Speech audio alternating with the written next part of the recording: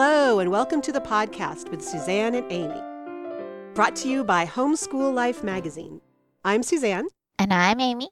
And this is episode 7 for Monday, September 26, 2016. So hello. Hello. It's our slightly belated episode 7. That's right. We're running a little bit late. We may sound a little bit frazzled. Life has been happening, I think, in both our homeschools. Yeah. And everything's fine. But, sometimes you feel like maybe you're catching up a little bit. Sometimes you can think in a straight line and sometimes you think in knots. And I think we've been in the knot phase for a little while. That's right. So if this is an especially curvy, twisty, turny podcast, well then, we Welcome can all to enjoy our world. We can all enjoy it together. Just hold on for the ride. So speaking of homeschooling, as we often do on this podcast, we got a really great reader question into the Homeschool Life magazine about giving grades in a homeschool world. How do we assign grades as homeschoolers when our parameters are so different from what they do in traditional school? So is that kind of the basic question, Amy? Yeah, I thought it was a really interesting question. This mom wrote in and she was saying her daughter took 2 years to finish algebra because when there was something that she didn't understand, they stopped and they kind of worked on it until she got it. And then they went on to the next thing, which is, I guess kind of what a lot of us do as homeschoolers. Right. So it took her 2 years to get through algebra. If she'd been in school, she wouldn't have had that option to slow down when she didn't get something. She would have taken the test and moved on to the next thing, and her grade would have depended on how she did on these accumulated tests. So the mom was asking it, what I think is a great question. How do you grade under those circumstances? Like, what grade should her daughter get? She, in her homeschool class, she got an A. In the high school class at the school down the street, she probably would have gotten a C. So what should her grade be? Right. And I think that's a really, I think that's a really good question. And it's one that I completely avoided for as long as possible. In Georgia, there's no requirement that we keep those kinds of like graded records. And I don't know if that's a requirement in other states. I think some states do require you to do an annual transcript. Some states you even have to get your child evaluated by some outside person who gives them grades. Yeah, right. But here I was kind of able to avoid that question as long as possible, which I did for 8 years or so. And then my oldest son was going to transfer from homeschool into the being a high school freshman, and one of the requirements, the paperwork for all that, was a transcript. So I panicked, and that is not an exaggeration. Step 1, panic. Step 1, panic. I have issues with anxiety already, and I think I probably did have a literal panic attack. Sitting at the laptop, tears running down my face, trying to figure out what to do, because that's right? How we do homeschool is it's a different approach. And I just felt like I'd be pulling these numbers out from the air. And I didn't feel good about that. So I went online. I stole this from somewhere else. I wish I could remember how, exactly where I stole it, from some other brilliant homeschooler as I'm sitting surfing the web with tears running down my face. So our transcript looks something like this. I put a note in it to say that we don't use traditional number or letter grades when evaluating coursework. Instead, because we worked until mastery, right? That's the key difference, is instead of having a school year or whatever time to get through the subject, you work on the subject until mastery, just like the reader was talking about with algebra. And so I did I didn't do number or letter grades because it wasn't a requirement, really. I just had excellent, good, satisfactory, needs work. And I felt and defined it, excellent, student shows an excellent grasp of material, good, you're doing good, but there is possibly some room for improvement, that kind of thing. And I felt better about that because I felt like I wasn't just pulling a 96 out of somewhere. Right. But I think that's really key, is to realize that it's a different approach. And I think it's okay to acknowledge that on your transcript, on your grade, whatever thing you're writing up, to acknowledge that we do it differently. Now, as it happens, when I went in with my paperwork to do the transfer, they didn't care about it because what I also had in my hand was a stack of standardized test scores. And which they care about a lot. Yes, they care about that a lot. And so that's kind of my recommendation. And again, that only works if you have the flexibility that for your state or for whatever the situation is to handle it that way. So I wrote up the transcript with my excellence and goods and whatever. And I also put in that transcript the texts that we were using and how far they'd made it through the text. And then, but we had also gotten in the habit of doing standardized testing once a year. It's only required every 3 years in Georgia, and it's still on the honor system. So you aren't required to report it, or even to report the number, or even to report that you've done it. Right. You don't even have to open the envelope, I guess, technically. You just have to save it for 3 years. Right. But and there's no system to check up on you, right? So it really is entirely on the honor system. But early on, I thought it would be a good idea. I wanted to kind of see how we were doing. And my daughter was experiencing some test anxiety just because it was different from anything else that we've done. So because of that, I said, well, we'll just do it once a year. And then it'll just become something that's everybody's really comfortable with. And that worked out. That was an accident, but it worked out really well for us because it meant for things like Duke Tip, we had the standardized test scores when the kids got interested in that. It meant that when we went to high school, I had the test scores, and they were so grateful. They were like, oh, we understand these. Right. Because I totally understand that they're going to be leery of a non-professional, just a mom walking in there.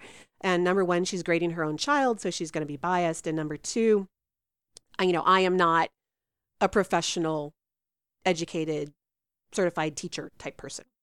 Right. And two, I think oftentimes the way that homeschoolers choose to teach and the subjects that they choose to teach don't mesh up with what educators are used to seeing. I mean, Right. I know we use the 4-year history cycle, which Right. is just completely weird in a world where most people are doing social studies. It's not that one is better than the other. They're just completely different. Yeah. And I think, I think if you're going to be in a situation where you're thinking about transferring schools, and then of course, if you're thinking about college later on, I highly recommend, I know standardized testing isn't fun. I know it isn't, I am leery of it in terms of how much emphasis you can place on it, but it really does help when you have something that they understand, and it makes communication a lot easier. And but if I was in a position now, having thought about this and kind of gone through all the panic attacks and gone through the system, now if I was in a situation where I did want to provide a more detailed transcript with letter grades or number grades, if, for example, I decided, one of my kids ended up homeschooling through high school, then I think what I would do is I would not worry about the letter or number grade until the end of until you've reached whatever mastery point you want to reach, right? Until you reach the end of the text, you reach the end of the subject, you reach whatever natural kind of point it seems to take a break, and then test the mastery of the subject, however you decide to do that. Right. And I think what that does is that gives you, this is how we do it, right? We work till mastery. And if you're going to do a letter or a number grade, it's important to me that you want to base that on something. You don't want to just you just want to pull a number out of the air. So give a test, give some kind of worksheet, give something that, and maybe several somethings that you can, to show to present as backup for that material. But I think it's 100% legitimate to wait. If it takes 2 years to do algebra and then you do testing at the end and the student has mastered algebra, I think it's 100% legitimate for that child to receive an A in algebra, because you're talking about how they've mastered that subject, and it's where they are in math, right? You're not, that is the other part, right? It's not like, if that's ahead or behind or whatever with what's going on in the traditional school. You're just showing this is what we've mastered and this is the level that she's mastered at. And I think too that your transcripts your full transcript would reflect that in a meaningful way. If it took you 2 years to finish Algebra 1, no problem, but you probably wouldn't get to calculus. Like, you probably wouldn't have calculus on your transcript. Right. And that is kind of the consequence, right? That's the consequence of waiting until the end of the subject and then testing the mastery level. And I think that's fine. I think that's legitimate. That reflects what you are actually doing in the homeschool. Right. And then, and like you say, that will be reflected on the transcript. This is where you are now. And you can deal with that. And then wherever you are and whatever you need to do with that information, you can deal with that situation. But what do you think? Does that seem like a legitimate approach to you? Well, yes, this is my daughter is in high school this year. So this is my first year actually thinking about grades, because, as you say, as homeschoolers, we don't have to grade. So why on earth would we? Right. Why would we do that? So this is my first year doing grades, but I've totally stolen, I teach a couple of outside classes here and there, and I've totally stolen this idea from my friend Shelley, who went to New College. Where every year, New College operates on the contract system. So every year, students say, this is what I want to learn. And then their evaluations are all about how well did they achieve what they wanted to learn? How well did they reach their learning goal? So I have tried to employ this in my own classes, not with my daughter yet, but I'm thinking that this is probably a good approach for that, is to say, well, what do you want to get out of this class? Like, do you want to be able to get a 5 on the AP US history test? Right. Or do you just want to learn enough AP US history to tick it off on your sheet? And then, to let her set her own expectations for how she'll do in the class. And then my job would just be to say, oh, look, it looks like, you got really close to doing exactly what you wanted to do. Or, as the year progresses, to say, hey, I noticed that your goals for U.S. history and your effort in U.S. history are not really matching up. Should we talk about that? Right. But I like the idea that that your evaluation, that your grade would depend on the student picking what she wanted to get out of the class. I kind of like that idea, that because it is like self-directed, independent learning, but with the collaboration of someone who's kind of helping you to be accountable for that. Right. And I think that's a really good approach. That reflects, in, like you say, that other aspect of homeschooling, that really it's supposed to be driven by what the student wants to get out of it, and where the student is, and all that kind of good stuff. Yes. And I do think that if you know that you're going to send your child to a more traditional school, maybe grades are something that you want to think about a little before, just so that they know what they're getting into. Maybe don't be panicking a couple weeks before you have to write. Don't panic. Write the transcript. Yeah, so just, well, in general, I don't think homeschoolers should be grading at all unless they have to. I really don't. I just think that grades are a way of communicating from the school to primarily the parents in the early grades of how the student is doing. And if you are the one teaching your student, then you don't need that. And I don't think you need that kind of stress in your life. Right. Speaking as someone whose grades were a huge part of her identity for, I don't know, probably all my life up until including now. I still wish that people would send me grades every year just so that I could check in with how I'm doing, like a mom grade and a work grade. It better be straight A's is all I'm saying. Right. Or there will be trouble. And so I'm glad maybe not to pass that on to my kids, at least at the same level that I have it. So but there are situations where you're needing to transfer to a school, whether that be a tradition, high school or whatever, or whether that be college ultimately, or if your state requires it, obviously, where you need to think about grades. And I just, I think it's okay. I think you want to strike a balance between being creative and reflecting what your homeschool does in terms of giving information on the transcript, like what text you use. And like I said, using my, like I said, having the little alternate kind of grading system, and also not walking into whatever that situation is with a giant, 3-inch portfolio that people aren't going to have time to go through and maybe don't really have, they're not going to interpret it maybe the same way. So I think you need to strike that balance between what are the people looking for? Whoever is I'm giving this to, what is it they're trying to get out of it? Right. No, I think that's really important. I think as homeschoolers, we're so proud of the things that our kids do that don't fit into the box, which is amazing and awesome. Right. But when someone who lives in the box is looking for something, all that out of the box stuff is just going to confuse them. Like, you want to speak their language. Yeah, it's about communication, right? So for us, the standardized tests was a really good way in, because that was a level of communication we could all agree on. And I think, like I said before, I think if you're going to do numerical or letter grades, then I would think have the scores to back that up. Do whatever you need to do in your home classroom to back up those letter grades. But again, I think it's totally legitimate to wait until you and your have a conversation with your student. Do you feel that you've mastered this? Are you ready for us to kind of move on to the next thing or whatever, to evaluate where you are here and to move on to the next thing? Because that's something you can do in homeschool. You can have that conversation. And then after you've done the evaluation, you can look at it together and say, okay, well, are you happy with, if this is your score on your transcript, are you happy with that? Do you want to go back and review? You don't have to.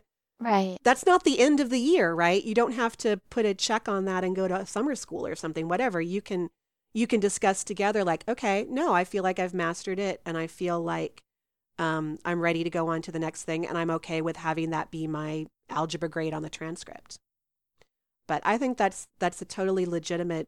I don't think that you have to do grades in homeschool, the grading throughout. I don't think that's necessary unless, like you were talking about, like where you're doing it as a way of checking in with what with how your student is progressing up against their own goals. Right. On the way through. Well, I think that grading for the sake of grading is kind of against what a lot of homeschoolers are for anyway. Right. Right. Yeah. Right.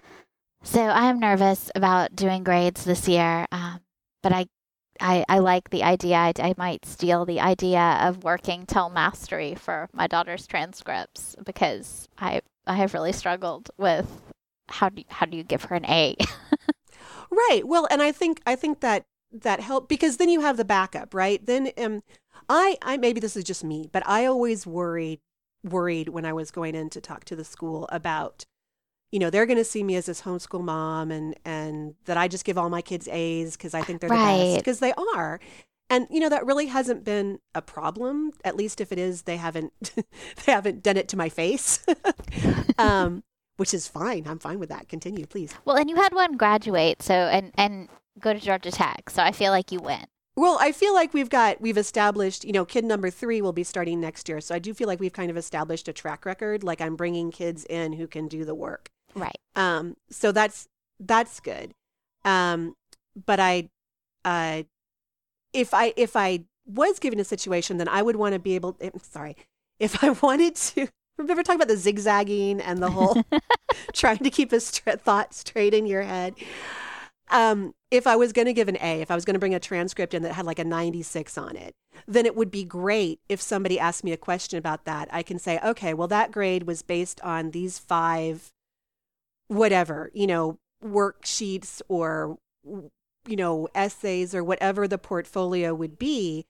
You don't have to necessarily bring all that in, but you could, you would know what it was based on, and you would know, you would have a reason. You would have a rationale Right. for how you came to that number 96. And I think you're just, like you said, again, if you're demonstrating mastery, then you're demonstrating where your student is now. You're not fibbing, you're not stretching, you're just talking about where you are now. Right. Now, grades are tricky. I thought that was such a good question. I'm so glad someone asked it because it is something that I think, as homeschoolers, we have to think about. Right. Unfortunately, but only when forced. Yeah, it's only when absolutely forced. necessary. Is there anything else about grades that we've missed that we should have touched on in our naughty, twisty conversation? I don't know. I feel like I'm just totally, I'm just going off on my own thing. Don't mind me. Yeah. Well, life has definitely been crazy lately. Yes, it's been a little crazy. I don't think so, but I would say if anybody else has further questions, or if if you want to talk about it some more, please send in, more questions or specifics or whatever. Yes, you can reach us anytime, podcast@homeschoollifemag.com. Yeah. And we will totally steal reader questions to the magazine. Yes, apparently we can do that. Well, apparently we can do synergy, my friend. So, yeah, definitely, because we love getting questions. It's our favorite. We cannot overstate how much we like that. Speaking of things that we cannot overstate how much we like, Suzanne has been trying to get me for like a year to watch Supergirl, and it's finally on Netflix.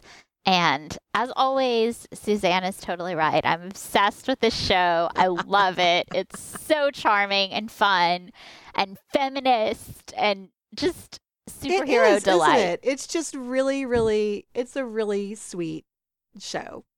I love it. And Callista Flockhart plays Cat Grant, the sort of media mogul character from the Superman stories. Callista Flockhart, who you may remember as if you're like me, as Ally McBeal. She'll always be Ally McBeal to me, too. Yep. She is wonderful as Cat Grant. She is complicated and like a strong woman who's sacrificed things and not sacrificed other things. And she's a great character. She's of a mentory. Yeah. I think we've seen variations on that kind of Devil Wears Prada evil woman executive for a while now, but I don't know that we've ever seen anyone quite like this character, who has some of those evil, obnoxious, my coffee doesn't have 2 sugars, whatever kind of traits. But she's a very 3-dimensional character who feels like a real person. Right. And she has surprising depths of compassion and vulnerability. Yeah, so she's a lot. I'm so glad that she is, because there was some concern that she might not follow the show to CW, because the show is moving to the CW network. Oh. Yeah. So it was on CBS. I know. See, okay, fangirl. I don't watch anything until it's on Netflix. I know. I'm a fangirl over here. Okay, so here's what it was. I will explain it all to you, Amy. So Explain. The CW has Arrow, and then The Flash was a spinoff of that. And then they have the new spinoff, Legends of Tomorrow, which has got a whole bunch of superheroes in it. And then on CBS, they had, so on a real network, you can tell I'm old, right? Because I still believe that there are real networks. On a real network, they had Supergirl, and it did okay, but it didn't do great enough, I guess. So what they decided to do is since CW is owned by CBS, CBS is moving it to the CW. And they're promoting it all summer with some really cute ads showing now all the superheroes. So like Monday, Tuesday, Wednesday, Thursday, every night they have a superhero show on, a DC superhero show. Wow, that's so cute. Isn't it cute? So there is talk that there was, I haven't seen it yet. After I told Amy that she had to watch Supergirl, I've only watched like a handful of episodes because our whole family likes it. So we have to get everybody together to watch an episode, which is difficult. And we're going to have to do some binge watching because it starts back in October. But there is a crossover episode with Flash coming to Supergirl's world, because they're not in the same world. They're both in DC, the DC world of comics, but they're in alternate universes.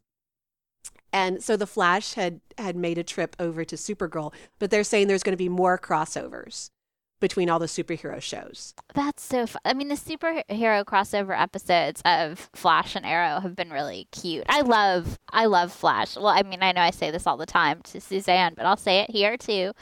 I am so sick of broody, depressed, miserable superheroes. I mean, give me a superhero who's like, wow, sometimes being a superhero is really hard, but did I mention that I can run faster than anyone on the planet and it's kind of awesome? Well, and they, you know what? They're not conflicted about doing good things in the world. Right. They enjoy saving the day. This is never an issue for Supergirl. This is never an issue of, gee, am I going to do more harm than good? Gee, is it my job? I mean, no, she just wants to do good in the world and help people. And she doesn't angst about it. It's pretty clear for her and for the Flash. And I'm like, I love, there are like all these little scenes in Supergirl where she'll jump down like to someone who's like being mean to another girl. And she's like, hey, that's kind of uncool. It's really charming. She's like a good person doing good stuff. There was a really sweet promo picture that came out before the show aired with Supergirl walking amidst a bunch of Girl Scouts. Did you see that picture? No, but I love it. You should look it up on the web. I mean, they're all, half her height in their little uniform. And it just looked like, anyway, it's charming and it's feminist and it's going to be, there is talk also, and I can't remember if this is wishful talk or if I actually heard that it might happen, of a musical episode crossover. Well, because, I mean, that could work because the guy who plays the Flash and the girl who plays Supergirl were both on Glee. And also on The Flash is the Flash's adopted father, Jesse Martin, who got his start in Rent. Thank you very much. Can we just pause for a moment to appreciate Jesse Martin, one of the great unsung television actors? He's amazing. So awesome. And he is so awesome in this role, which I want Jesse Martin to come be my dad. I know. I mean, one thing about the Flash setup, I mean, he's got like all the father figures. He has like, I don't know what, a dozen now father figures in his life at the moment. And Jesse Martin is one of them.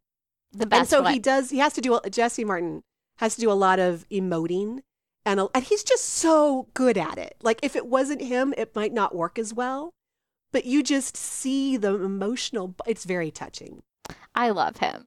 Sorry, I know that has nothing to do with Supergirl, but he's wonderful. He is awesome. There is a video out there somewhere that you should go. Maybe I sent it to you.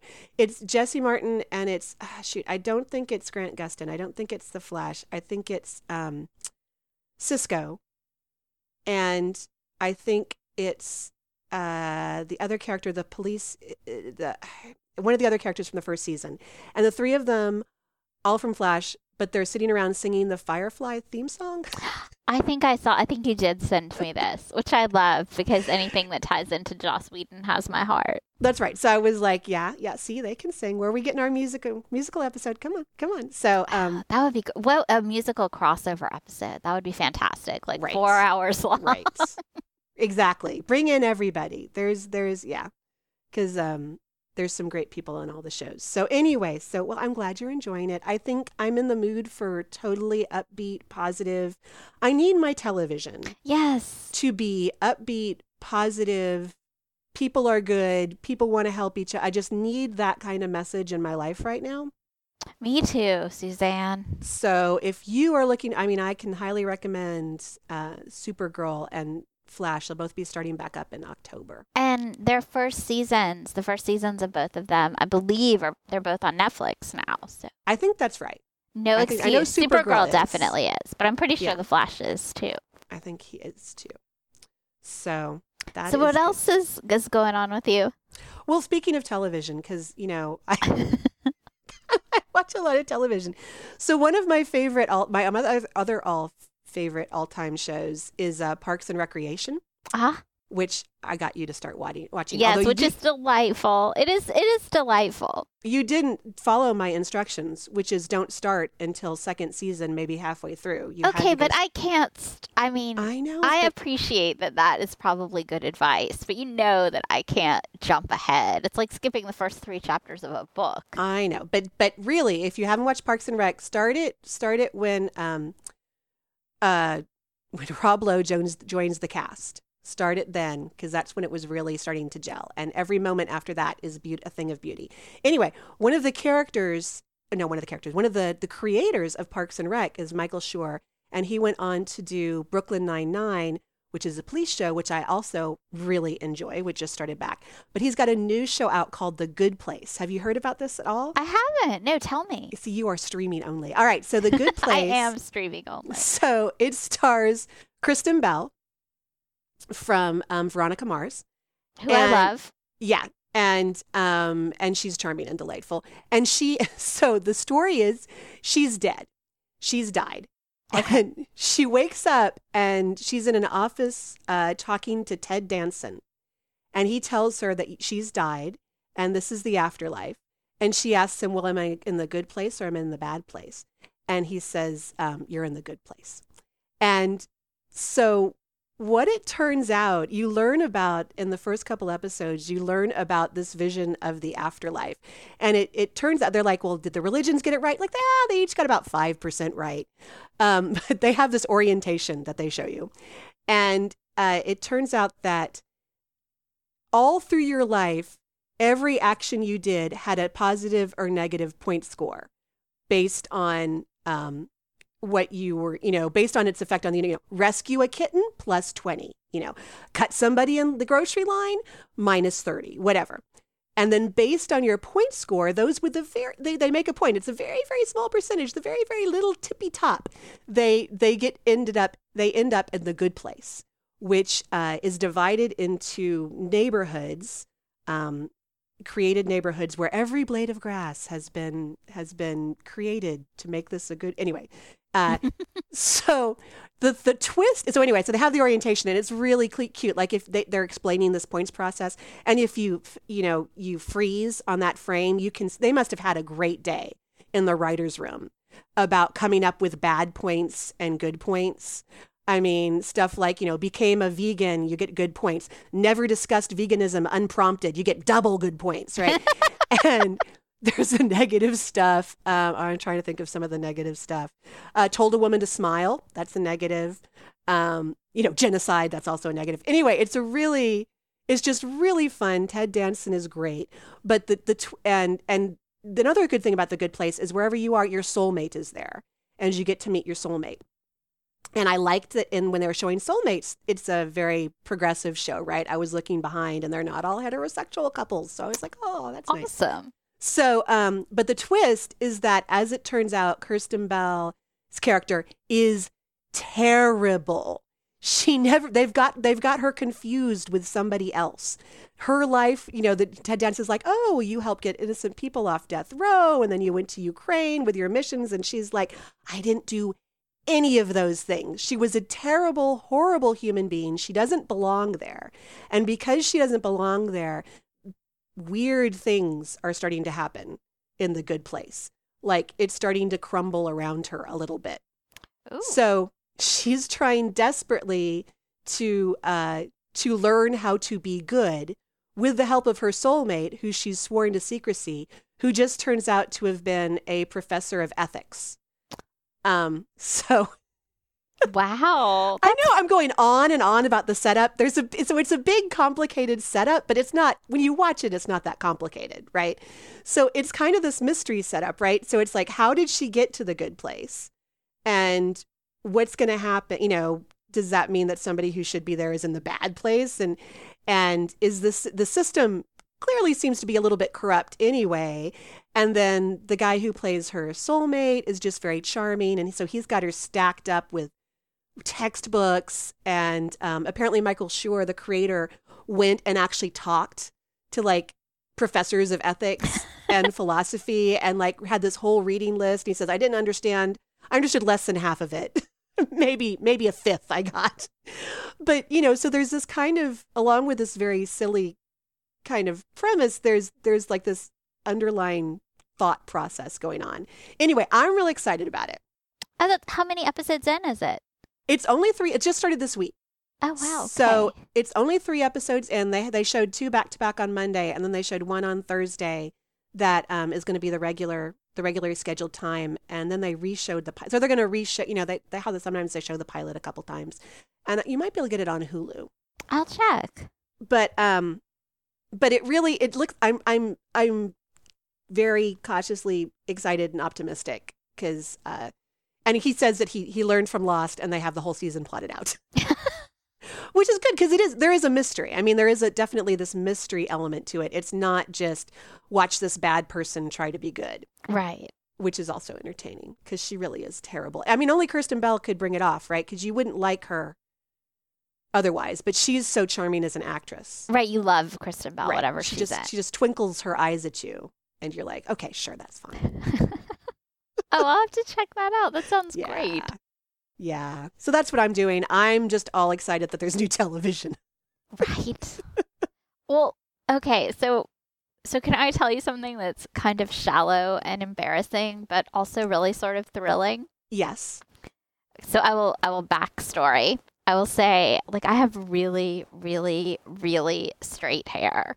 Like the kind of hair where you would, like, in the 1980s, wake up and curl your hair and spray it with hairspray and cross your fingers and pull out the curling iron and watch the curl just slide right out. Oh, yes. No, I can totally. So in the 70s, my hair is straight and fine, and my mom had curly hair, and she didn't know what to do. I spent so many hours at, like, the age of 5, like, under one of those hair drying things. So there was a tube. There was like a net, like a net that you wore over your hair. Right. And then the tube blew hot air in from the machine, and my hair was hours. Whenever we were going to get a family picture or go out for a special thing, I would spend hours under that, and it would last long enough for my mom to snap one picture. And then by the time we got in the car, it was gone. Flat, straight. Yeah. So you can appreciate the struggle. I mean, I have basically, I had given up on ever having a bend in my hair. The struggle is real. Yeah. I mean, I had gotten to the point where, like, when I wanted my hair to have a little texture, I would just not brush it for a week. Yeah. Like, well, is it a snarl or a wave? You decide. Tips from the experts. Okay, so very straight hair. And I got, Suzanne, this curling iron. It has the stupidest name of anything ever. It's called the Beach Waver. Uh-huh. But, oh my God, it makes my hair wavy. Not curly, not like fat sausage curls, but like wavy. Like, oh, hi, look at me. I have wavy hair. It makes my hair wavy, and it lasts for days. I waved my hair for my class on Thursday, and it's still wavy this morning, Saturday morning. I find this hard to believe. It's so true, and it's so exciting. I, like, go to the mirror, and I'm like, oh, I have wavy hair. See, I have got to try. I mean, I don't even know if I want wavy hair, but I had. But I mean, that's a miracle. It could look terrible. I don't even know how it looks because I'm so excited about it. I'm like, my hair has a wave. Like, my shadow, when I see my shadow. Oh, that is amazing. It has wavy hair. That is a star. Technology today. It's crazy. I realize this is so shallow and superficial, but life has been complicated lately, and this has been, like, sort of a shining point of happiness. No, this is a major moment for humankind. Right? If what you say is true, which I don't know. I haven't seen anything about the news about it, so I don't know. It's so true. It's very, very, very exciting. Brave new world. I will have to give that a try. That sounds pretty awesome. We will have a hair day. I was a little embarrassed to bring it up. And then I was like, but no, this is possibly the greatest thing that's ever happened to my hair. So. Yeah. That is pretty amazing. I think you can just put a gold star on that for the week and ignore everything else. Right. I think that might be what I do. I think that might be what I do. Yeah. That sounds awesome. So very exciting little piece of my life. And you have sartorial choices going on at home too, right? Well, we had big excitement today because my 15-year-old, my older daughter, my daughters were the only ones in the family who don't have glasses. You know, I got glasses when I was probably 7. My husband got them a year or two, when he was maybe 8 or 9, something like that. And then both my parents wear glasses, and My oldest son got glasses and my youngest son got glasses. And we were thinking, oh, maybe the girls got some magical eye genes at some point. But she came home from high school saying, I can't read the board and everybody else can. So today she got her first pair of glasses. Oh. And it felt like this very strange mother-daughter bonding moment because I was like strangely touched by it because it's such a part of my identity to be the girl who wears glasses and cannot see anything without them. That it was like, oh, you have your glasses now. So anyway, that's the big excitement over here. Oh, I'm sure she's thrilled that I'm talking about it on the podcast. Did she like them? Was she excited to get them, or was she kind of like? Yeah, I think she was. Well, she's excited to be able to see, and she was laughing because the optometrist was saying, "Well, you don't have to wear them all the time, but you want to wear them, in school and when you're watching television and." If you're at the movies or maybe, if you're reading because you have astigmatism, so they'll help with the reading and the computer work and all this kind of stuff. Karen was, so really wear them all the time, right? Just wear them all the time. But I did tell her that she should enjoy not wearing them if she didn't have to, because probably there will come to a point like I am where I can't walk 3 steps, I can't see me too. I used to be able to read without my glasses, like no problem. And now I'm like, oh, can't see book too far. Yeah, it's a problem. But so there's only my younger daughter is the only one in the family who is glasses free. So she can see her doom approaching. She can see her. Poor girl. But I actually think that I was asking my daughter, I said, our kid, because I kind of thought, growing up, everybody's like, oh, why don't you get contacts? And I did have them for some time in college, and they were too much of a hassle. Because men don't make passes at girls who wear glasses, as Dorothy Parker famously said. And I thought between surgery and contacts that we would be raising a whole generation of people who refuse to wear glasses. But I asked her about her friends at school. I mean, I think kids still wear glasses now, and it's more of a fashion statement. Like, it's not... Yeah, people even wear fake glasses. Right. Like, it's not something that people are going super... Like, it was a really big deal when I was growing up. You did not want to wear them. People, I was fine because I couldn't see. Otherwise, I like seeing. But I think that nowadays it's actually less of a deal, and that people are fine with wearing glasses as part of their fashion statement. So that's nice. That's positive. It is great to see all this nerdiness happening. Like the world has grown to appreciate nerdiness. Yes. More nerdiness all the time. I mean, I feel, Suzanne, that talking about nerdiness is the perfect lead-in to talking about where you are in Library Chicken lately. Since this episode, we're just going to chat a little bit about books. We don't have a specific book that we're going to talk about. Yeah, we decided we maybe wouldn't have an assigned book this time around, give ourselves a little bit of a break, which is good because my Library Chicken is getting kind of, well, okay, so here's the deal. I'm still playing the same, I'm in like 3 months, right? Because Library Chicken games go on for about 3 months because that's about how long I can keep a book out from the library if it doesn't have any other holds on it and it's not a new book. Because I check it out for a month at a time and you can renew it twice. Right. So I've been playing one long game. I mean, it really does consume a lot of my my waking life trying to figure this out. It's but I have been whittling it down. Now I have taken maybe half a dozen books back over the past 2 weeks to the library unread. Or even I took one book back that I was halfway through and I liked it, but it was an apocalyptic story and it was due back and I just wasn't in the mood to power through it. So I have taken some books back. But in general, I mean, I'm still playing. I haven't just given up and taken everything back. But the goal is to whittle it down, to get everything off the holds list. And I had like only 20 books out total, which is a really small number for me. And then I had books on hold. So I still put some books on hold, but I'm only putting books on hold if they're part of a series and I'm reading the whole series. So okay. I'm not starting any new series. I'm not going, oh, I like that author, I'll read some more. Right. I'm trying to get down to 0 and then read some of the books in my house, which I have been collecting. So I have a couple years worth of books that I've bought and not actually read. And my daughter gets annoyed because every time I recommend a book to her, she tries to read it. And I have a couple years of recommendations from her that they're on my list. We even have them in the house. But so that's the goal. And then I went to the library on Friday, and I only was going to I had 2 books on hold in a mystery series that I'm reading, and I was just going to pick those up and leave. But I kind of wandered a little bit. So I came home with 6 books, which is not in the plan. But okay. I just I don't think that anybody else could ever be interested in this, but it really is like a big deal in my life of how many books I have out from the library and so I'm working on whittling it down. I'm really trying.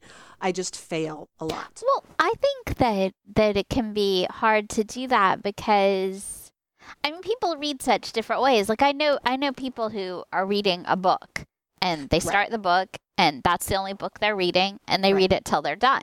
And that's not how I read at all. Right.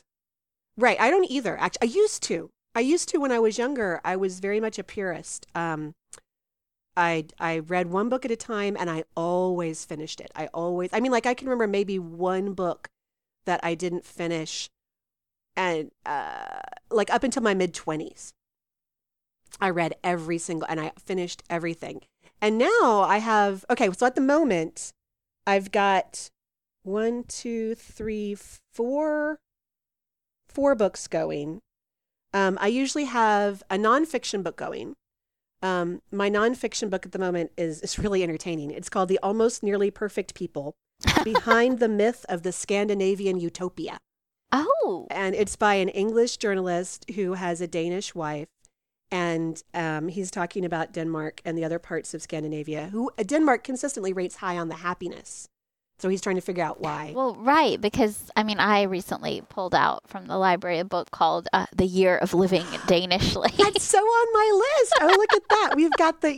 So anyway, once you finish that, I can recommend I'm only a few chapters in, but I can recommend so far The Almost Nearly Perfect People.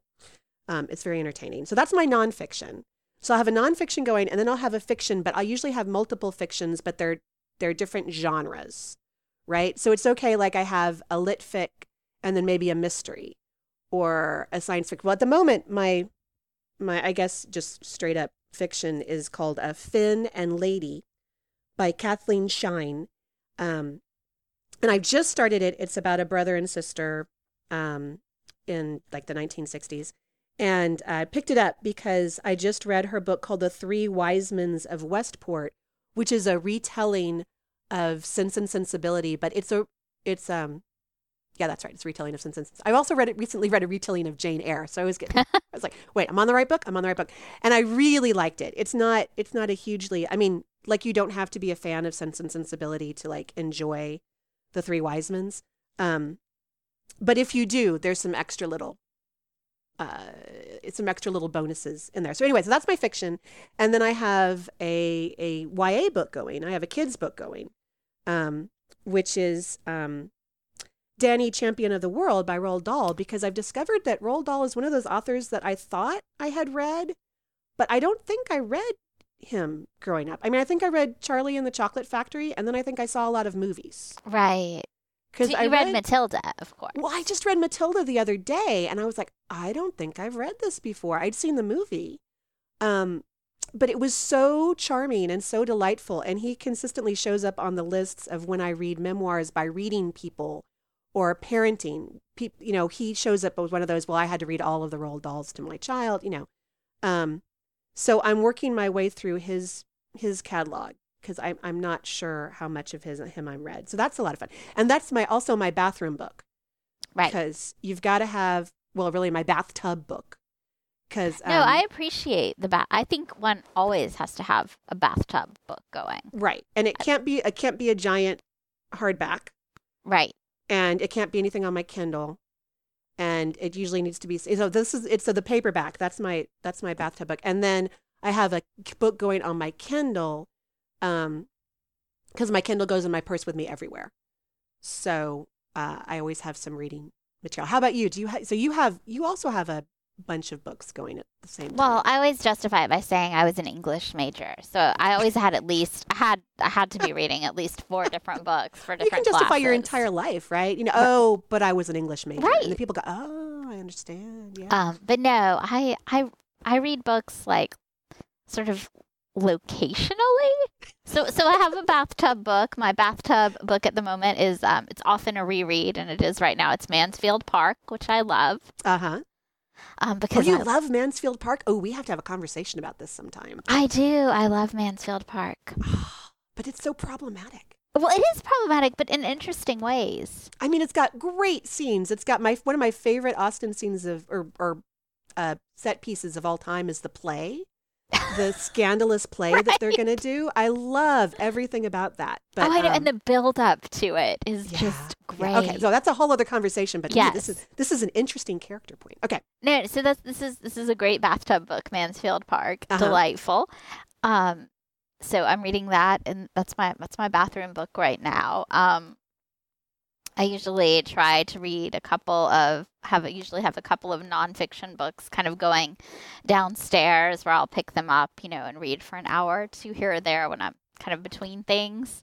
So right now I'm reading Leading the Blind by Alan Stiltoe. It's actually really interesting. It's about how people in the late 18 and early 1900s traveled on the basis of travel guides and like what they knew and what travel guides did and didn't tell people. Oh, that sounds cool. It's actually really interesting. Okay.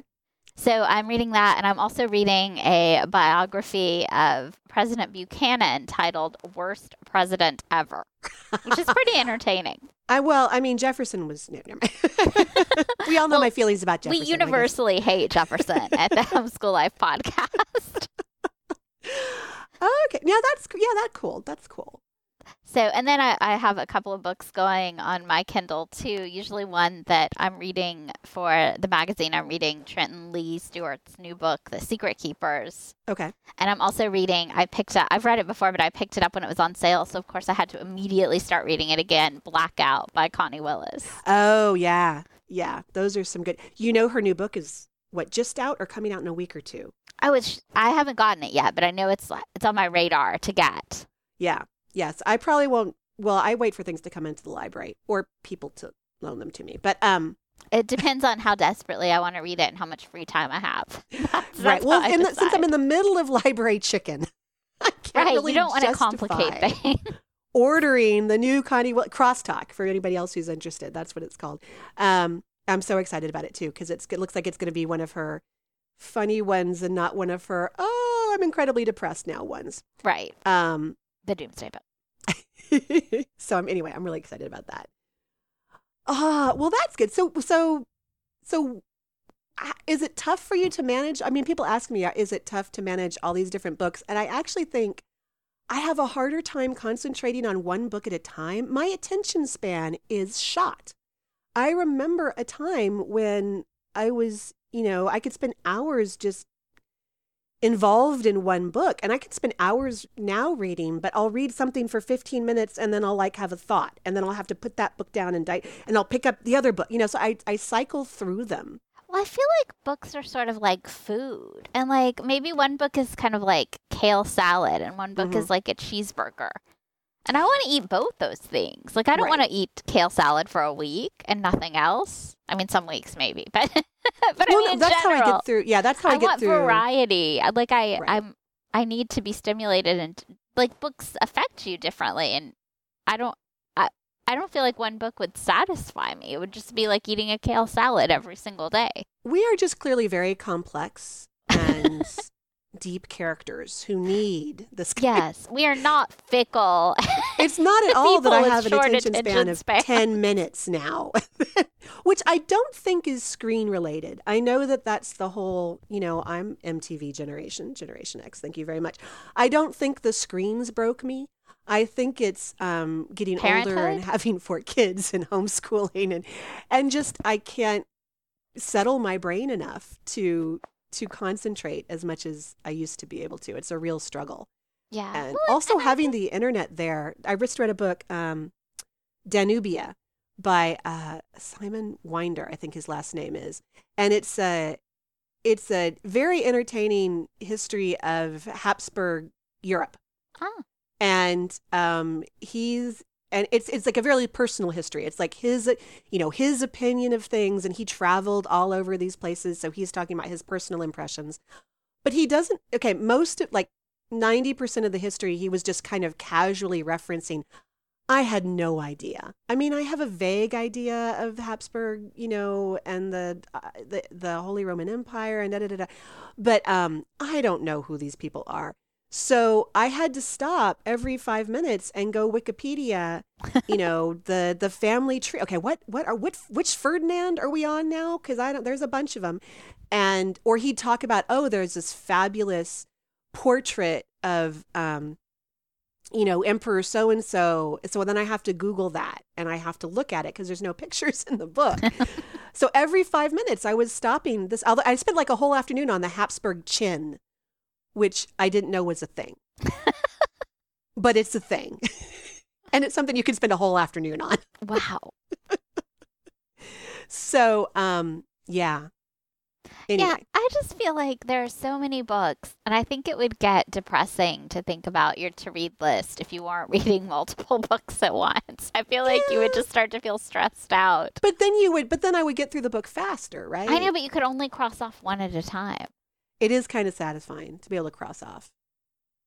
So I've talked about this in the column, in the magazine column, but my reading journal life is fairly complicated because I do keep track. It makes me feel like I'm accomplishing something. As I've said before, like when I have friends who knit, like you, when they're done with their hobby, they have something to show for it. And when I'm done with my hobby, because I don't have any hobbies other than reading, I just have a lot of facts that are not interesting to anybody but me. They're pretty interesting. To bring into conversation. Oh, speaking of interesting, did you know that the Bluetooth technology was named for the 10th century Viking king Harold Bluetooth? Oh my gosh, I didn't know that. Why was it named for him? Well, it was Bluetooth, the tech was developed in Scandinavia. And I'm in love with this. Apparently a big Viking guy. And I told my son this at Tech, and he was like, duh, didn't you know that a rune is like the symbol for Bluetooth? And I'm like, I didn't know, and somebody clearly should have told me because that Man, Vikings were doing everything first. Even their wireless access was... They had a better. rune for wireless. They had a rune for wireless. They were ahead of that Harold when he wasn't killing people. But anyway, so in order to feel like I'm accomplishing something, I keep a reading journal. So I write down every book that I read, and I give like a sometimes short, sometimes long little review of it. Enough and so you I can rate it remember with stars. I rate it.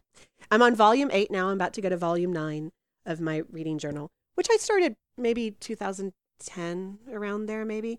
And then I also keep track of it. I log them on Library Thing, which is similar to like Goodreads and stuff. I just happened to get into the Library Thing version of it. And I don't want to switch catalogs now because all my stuff is there. And that way, like I could go over to Library Thing right now and search on, I can tell you how many books I've read in 2016. And I have my stats. Like it turns out I read about 50-50 men and women authors. I read a higher percentage of living authors than dead authors, which kind of surprised me because I am big into like the Victorians and stuff. But I guess just in sheer numbers. Yeah, and I can be really obnoxious and break things down. I read about 75% fiction and 25% nonfiction. But that's a lot of fun. I can spend hours also playing on Library Thing. Well, it's really interesting because it can tell you like authors you read from other countries and award winners that you won. And you can discover that you've been reading all these award winners for prizes that you never even heard of. And you're like, oh my gosh, now I want to go read all the books that won this prize. I've discovered some really neat, the Alex Awards is one of my favorite. That's an ALA award. I believe the wording, it's something like it's given to a book marketed for adults, but that is really popular for young adults also. There's something about the young adult and adult crossover. But that's a really good, I was like, ooh, I've read a whole bunch of these and they were all good. So now I look for those. Yeah. I think I like your book tracking. I think it's great. And we have a new book for you to track now, because I think for our next episode, we're going to read Lab Girl. Which I am so excited about, because in a remarkable and lovely little serendipitous thing from the universe, that's one of the books I checked out on Friday from the library. So we're contributing to good things in Suzanne's Library Chicken game. You should read it along with us, and you'll be helping Suzanne win at Library Chicken. It was guilt-free, as it turns out, and it's a 2-week book. So I just grabbed it off the shelf because I've heard so much about it, and I knew it was going to be tough to get a hold of. And Lab Girl is actually a memoir, which I'm not usually a huge memoir fan, by a scientist. I think she's a geochemist and a geobiologist. Hope I don't even Jaron. know. I know that there's like plants involved. That's what I know. I think she's a geochemist and geobiologist. Okay. But it should be fun and interesting. I mean, women in science, yay. I know. Anyway. So I just feel good because you've justified all those extra books. Yay. See, I helped with the 6 books. Accidentally checked out. That accidentally fell into my bag. 1/6 of those books was completely necessary for the rest of your life. I'm going to finish this game of Library Chicken. If it kills you. Updates to follow, people, because... Stay tuned for the next thrilling installment. Which should be in about 2 weeks. Yes, because I guess, is there anything else that we didn't touch on? Oh, I'm sure there's lots of things we didn't touch on. All right. Maybe we should quit while we're ahead, though, or behind, in the middle or something. So we're wrapping up this slightly belated, slightly convoluted episode of the podcast with Suzanne and Amy, brought to you by Homeschool Life magazine. As always, you can reach us anytime at podcast@homeschoollifemag.com. And your emails make us so happy, so please send them. We'll be back in 2 weeks, in a fortnight, with more conversation about the places where home, school, and life intersect. We'll see you then. Bye.